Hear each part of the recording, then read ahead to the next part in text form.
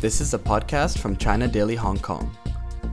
Thanks for tuning in today's episode of The Bulletin on March 2nd. Hong Kong reported 14 new COVID-19 cases on Monday, as nearly 230,000 Hong Kong residents has made reservations to get inoculated against COVID-19.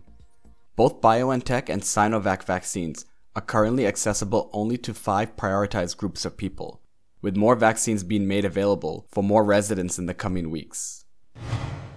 Meanwhile, China has maintained its position as the world's largest manufacturing hub for 11 straight years, accounting for nearly 30% of the global manufacturing output, according to the Ministry of Industry and Information Technology, MIIT.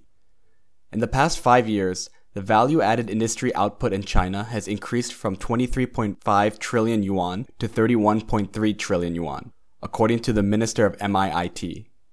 During the 13th five-year plan, from 2016 to 2020 period, the average growth of the value-added output from China's high-tech manufacturing sector reached 10.4%, up 4.9 percentage points from that of the overall industrial output. The information transmission and software and information technology service industries have seen remarkable progress during the period. Staying with national news, China's efforts to strengthen the protection of its rare earth resources is designed to protect the environment and to seek sustainable development of the prized resources, said the nation's top industry regulator on Monday. Minister of Industry and Information Technology, Qiao Yaking, said China is the world's largest rare earth supplier and exporter. But due to the cutthroat competition, the prized resources have not received a proper price, and the disorderly mining of rare earths has led to a waste of resources and environmental problems. Xiao's comment came after China unveiled a guideline earlier this year to regulate the rare earth industry under the framework of laws and regulations. The guideline is meant to solve the environmental problem in China and to boost the rare earth industry's health development.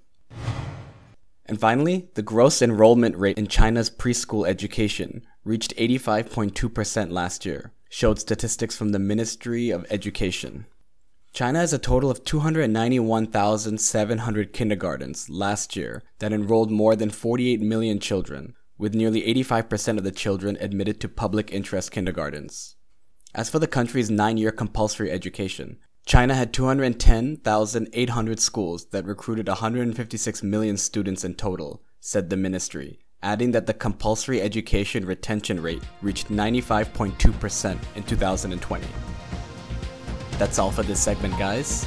Until next time, stay healthy.